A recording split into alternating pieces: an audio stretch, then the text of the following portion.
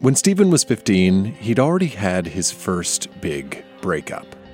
So in an effort to move on, he wrote a list of qualities he was looking for in a girl. Trustworthy, reliable, never leave me for another guy, genuine, down to earth, relatively good looking in my eyes, shares most of the same values, unlimited texting. And, of course, because I love the TV show, respects Scrubs.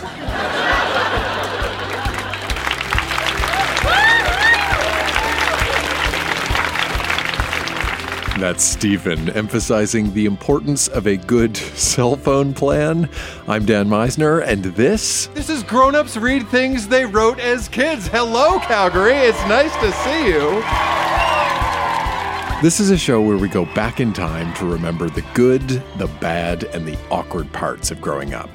This time, recorded live in Calgary, Alberta, we have a plot to bump off a Catholic nun, a leprechaun who lives in a sandwich, and an explanation of how virginity is like a birthday cake. This stuff is weird, it is wonderful, and like Stephen's dream girl, it respects Scrubs. So think about who you were when you were a kid, and stick around.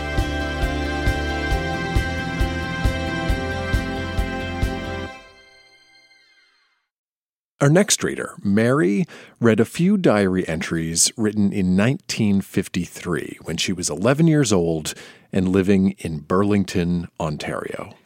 Okay, so I'm 11 and I'm in grade 7 at St. John's Catholic School, and parents are Croatian. The excerpts are all very short and very concrete. January 1st, Sandra likes Tony. She skates with him, and so do I. Jacqueline likes James. They're inseparable. Mary, me, likes, loves, adores. See March the 1st. March the 1st, James B. May 22nd, James T. choked me because I tripped him.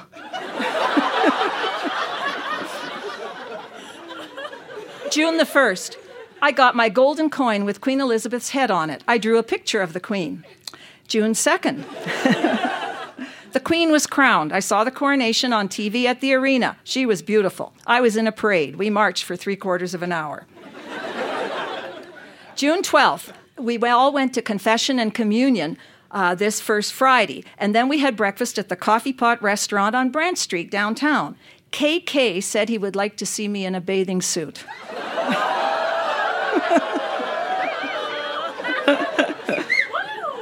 June 20th, I got my new bathing suit.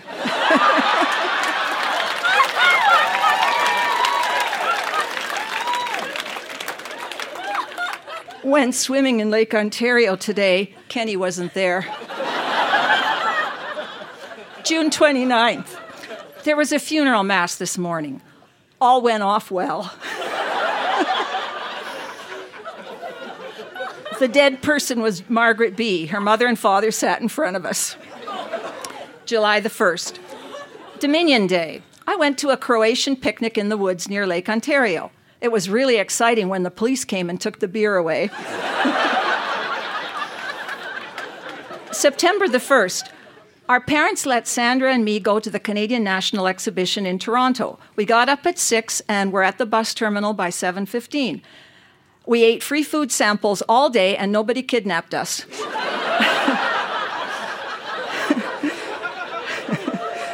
We had fun and we got home at 10 p.m. An unpleasant incident happened today at school, October 22nd. I lost the church envelopes with the collection money in them. Sister Adele blamed me. I'll have to bump her off.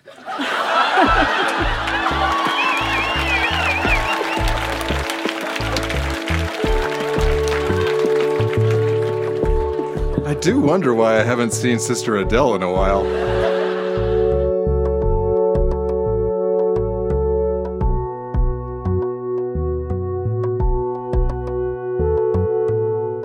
One of the things I love about this kind of writing is how it can dive deep into subjects that most of us don't think about that often. To take something that seems a little mundane or everyday and really get into the details. For instance, when Bradley was in second grade, he wrote a list. 10 rules for finding a rock?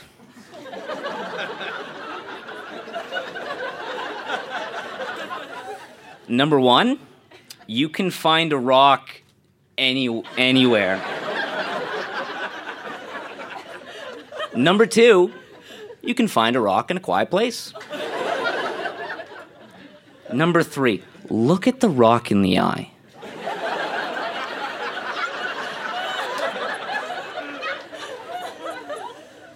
Number 4, not too big. Number 5, not too small. Number 6, just right in your hand. Number 7, a perfect shape. Number 8, the right color. Number 9, it has to smell right. And number 10, and most importantly, choose your rock by yourself, no partners. Thank you very much, Calgary.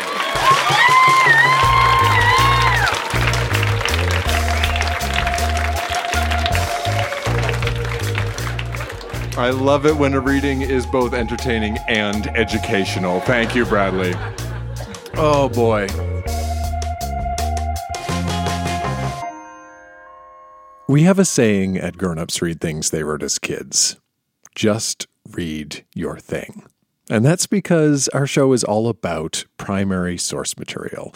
It's about original documents. But sometimes the stories behind those documents are just as interesting. Joining us on stage right now, Felipe is going to read, this is one of my favorite formats of writing, a letter that he wrote to his mother when he was 9 years old. We're going to hear it in its original Portuguese and then an English translation. Please welcome to our stage, Felipe.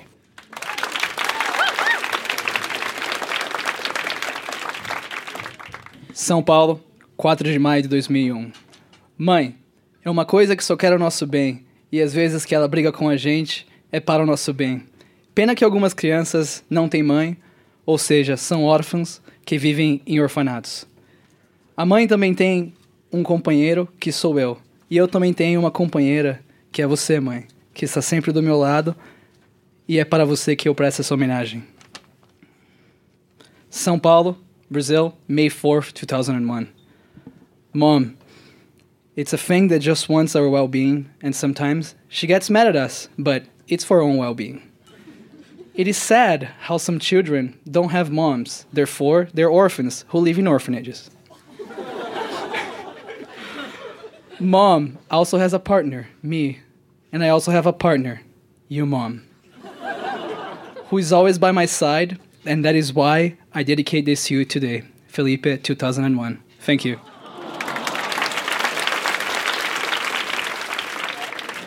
What Felipe did not tell you is that Felipe saw a Grown Ups Read Things They Wrote as Kids show in Edmonton last year, called up his mom, asked if she had anything of his, and found out that she had that, and that she carries it with her pretty much everywhere that she goes. So one more time for Felipe.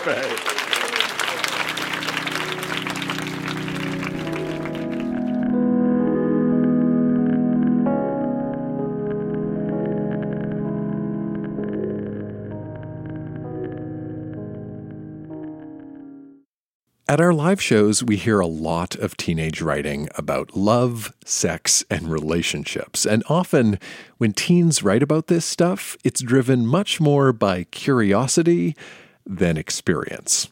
When Cheryl was 16, she knew she was curious about sex. But when it came to love, well, she wasn't so sure. So what is love? I don't think it exists. Oh, Fred, I'm so in love with you. I love you, Mom. If you loved me, you would. Chocolate. Oh, I love chocolate. Is any of that real?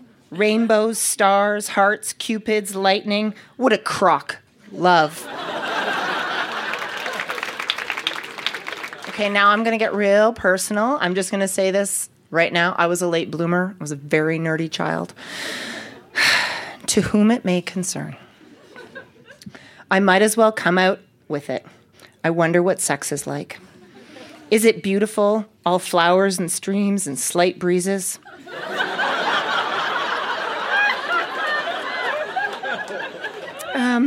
Is it exciting? All roller coasters and screams and adventures? Is it painful, like stabbing? Okay. Stabbing or cramps or numbing pain? Is it romantic, with candles and love poems and music? Is it disgusting, with blood and sweat and filth?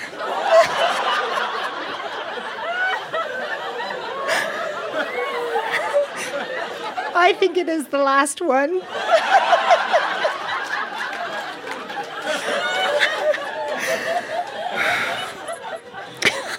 Just two or more bodies slapping, grinding, licking, and feeling against each other. What is so great about it?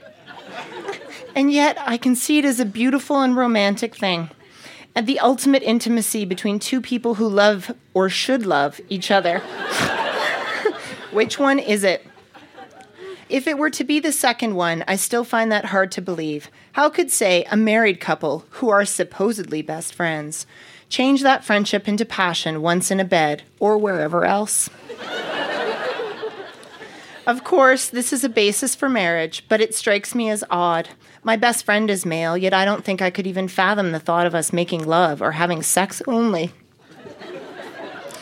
Maybe this complete physical intimacy is the final step in a completely emotionally intimate relationship. Is it the natural step, though? Does it have to follow, or can emotional intimacy be taken infinitely further? I have strayed from my initial question. Yet I feel the questions I have asked are pertinent for understanding what sex is like. If it has such high placing in the human life, there has to be something special in it. There is the obvious one, pure enjoyment. But that can't be the only one. There has to be reasons, even excuses for the big deal about it. I just wish I knew what they are. At this point in my life, curiosity is overwhelming me. I'm not saying I would go out right now and just try sex to see what it is like. Personally, at this moment, the whole act and preceding events, most, but not all, disgust me.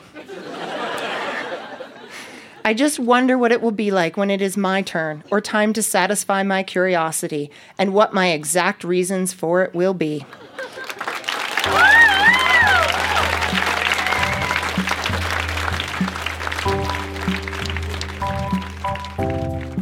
So, my old journal entries, those were written when I had friends who'd already had sex, who'd already gotten pregnant, and there I was, not having even really kissed a boy.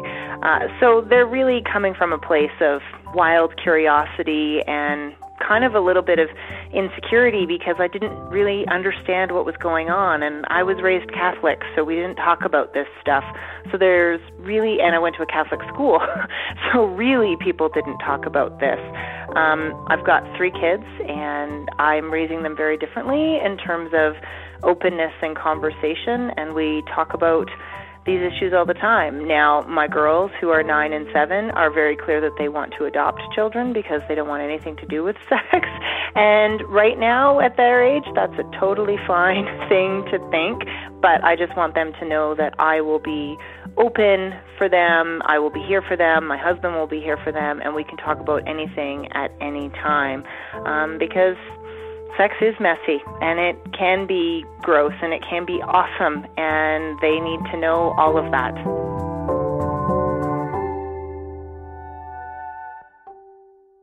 Cheryl was not the only reader at our Calgary show who spent her teenage years contemplating love and sex. When our next reader, Terra, was 13, she felt like she had love pretty much figured out, and she wrote about it rather poetically in her diary. True love When do we know?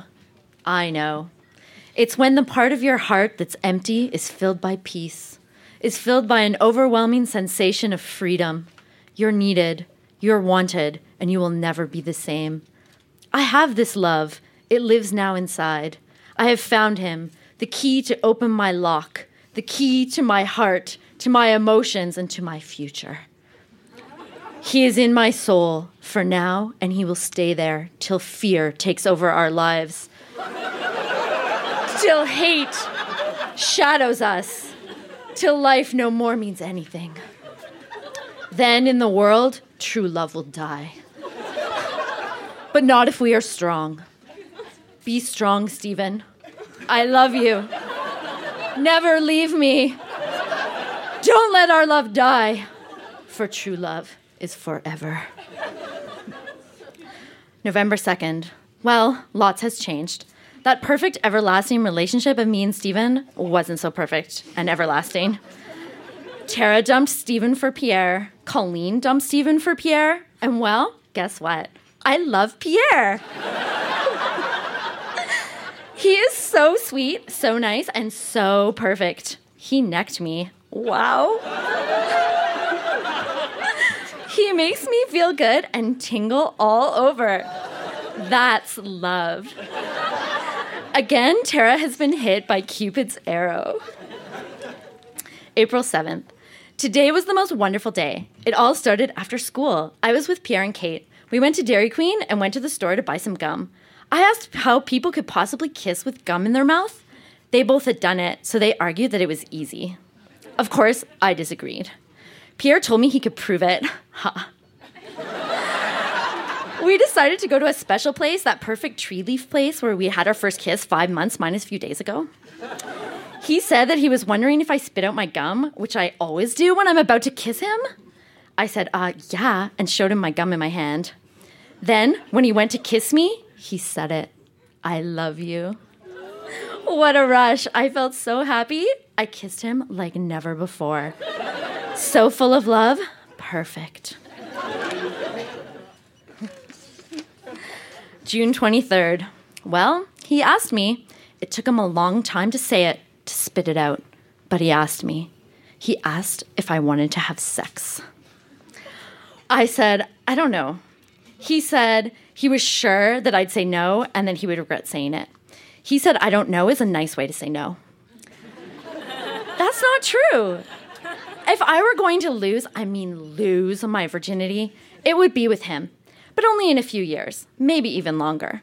I'm physically ready, but my emotions wouldn't be able to take it. I hope he understands. He told me he wasn't trying to pressure me in any way, and that it is entirely up to me. I'm not ready. Not yet. I love him, but I don't need sex to show anyone that. Lots of people do it, but I'm myself with my own values and morals, and even though I trust and love him with all my heart, if he loves me as much, he'll understand. Your virginity is like a birthday cake.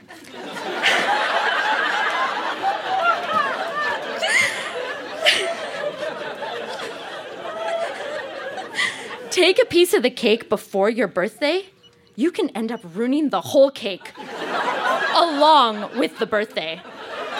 Mom told me this. Thank you.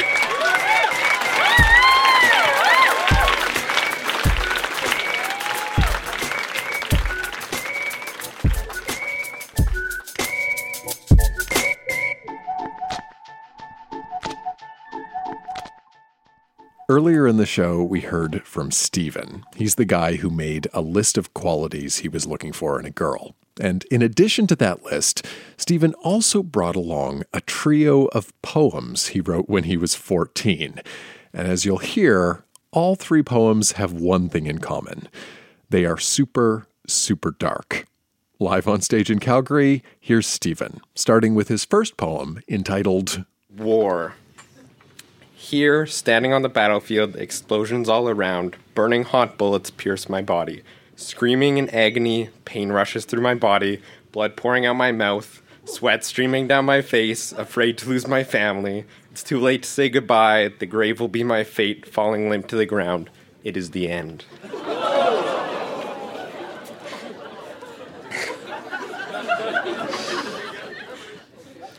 Yep. Okay, the next one is bungee jumping. I jump off a bridge 100 feet above with only a rope ready to tug. If it should rip, I shall die with no time to say goodbye. I hear the snap, then I splat. That will be the last time I do that.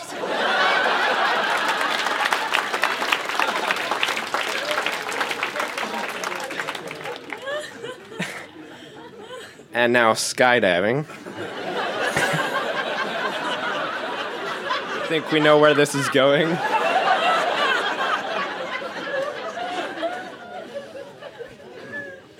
Skydiving. Flying over the city, 1,000 feet above, plunging to my death with a broken parachute. If only I could have said goodbye to the world I once knew. I feel the cold, hard concrete rushing up fast. It'll greet me in the end, if only I had a chance to live. I have been skydiving, and I must say that stuck in my mind. Thank you.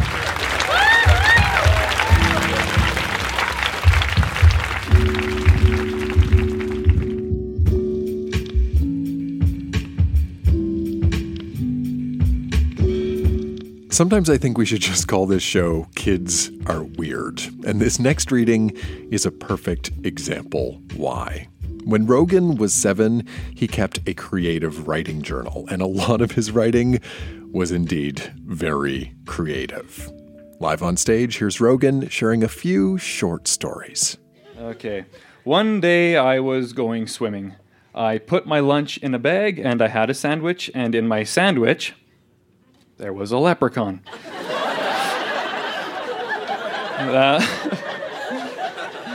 That popped out of it and got away, so I bit my sandwich and there was nothing in it, so I thought for a little while, the leprechaun must have ate it up.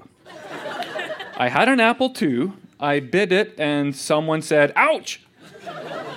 "Was that you, Mom?" I asked. "No, it was me," a leprechaun said. I'm sorry I was in your apple. I just got a little hungry." "Well, that's okay. At least I have a little bit of apple left." The end.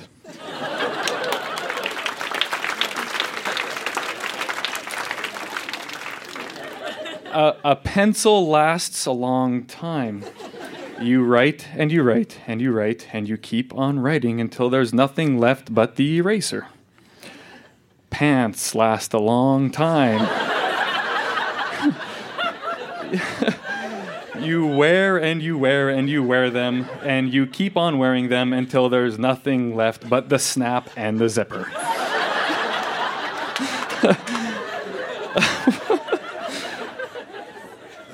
Rocks last a long time. You look and you look and you look and you keep on looking until there's nothing left but dirt. Air lasts for a long time.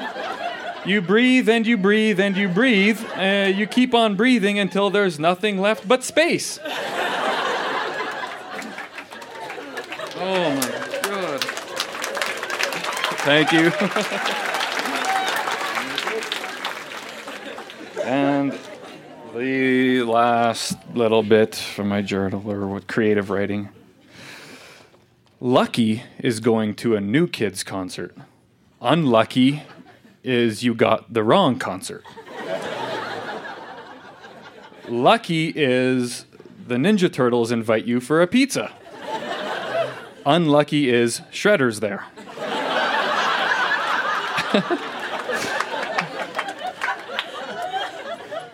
Lucky is you get to go into Shredder's Technodrome.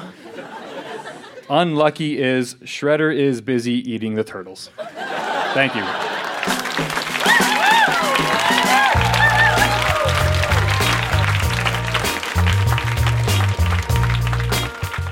Rogan, ladies and gentlemen.